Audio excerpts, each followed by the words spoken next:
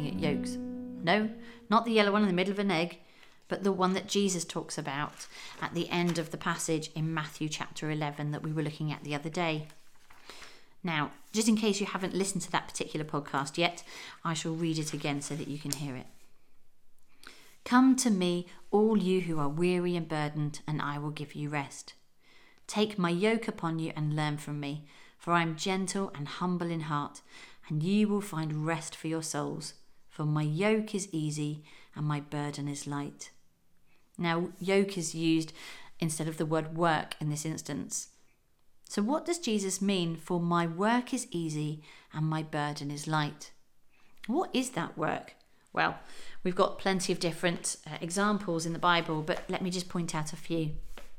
So in Isaiah chapter 1 verse 17, it says, learn to do right, seek justice, encourage the oppressed, defend the cause of the fatherless, and plead the case of the widow.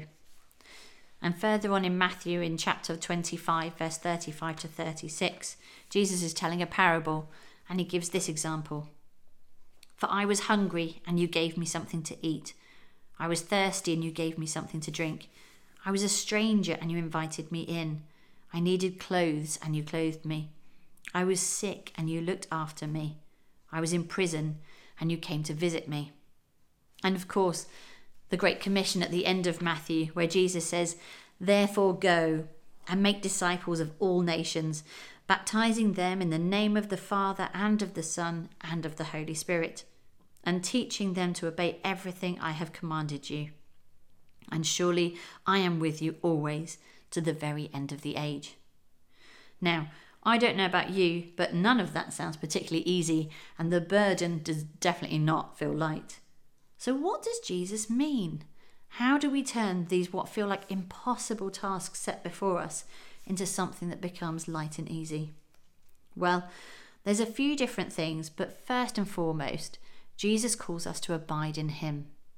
By resting with him, we are able to gain the energy we need for the task ahead. It's not that Jesus says, do the work, then rest with me. No, with Jesus, it's the other way around. He wants us to have rest in our souls. He wants us to be with him first and foremost, so that we're able to do the task set before us afterwards.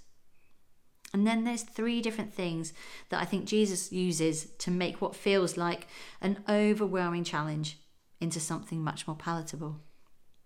First of all, God knows us and he loves us.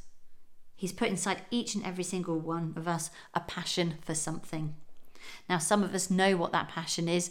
It might be to help orphans. It might be to help prisoners. It might be to help veterans. It may well be because you want to see a greater sense of community of where you live. Whatever your passion is, Jesus has given that to you to give you additional energy for whatever the task is that's laid ahead.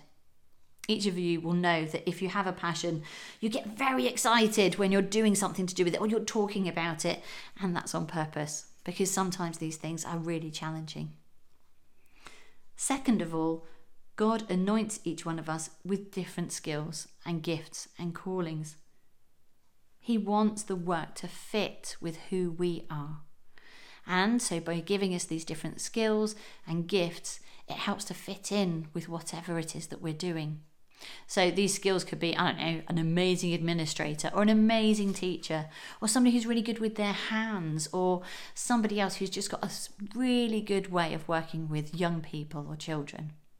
Whatever that skill or gift is, hopefully you know what it is. And so when you're working within that model, you know that the work definitely feels a bit easier than something that you do not feel as confident in.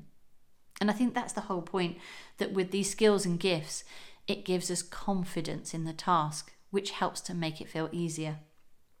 So first of all, he gives us a passion to give us the energy for the task ahead. And then he gives us skills to give us confidence in the work that he wants us to do. And thirdly, Jesus modeled for us how to work. So he doesn't ask us to look at the whole big picture of what he wants us to try and do. No, how Jesus worked was that he took each day as it came. He made sure there was margin in his life. And he helped those who sought him out, who came across his way.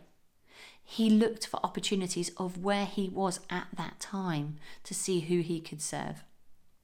And I think for most of us, isn't it wonderful if you have that passion? And isn't it wonderful if you know what your gift or skill or calling is? But for most of us, we're still trying to work that out. And it means that God can still use us. All he asks us to do is abide in him. And through doing that, it opens our eyes up to the opportunities that he has set before us. And they work for us. They naturally fit with whatever we're doing. And so that makes it feel light. And it makes it feel easier than if we're having to go out and strive to find these things. And so to summarise, how does Jesus make the yoke easy and the burden light? He simply asks us to use what he's already put inside us, or right in front of us, and he promises to be with us each step of the way. Now, why don't you try asking Jesus what he would have you do? And you never know, you might just like it.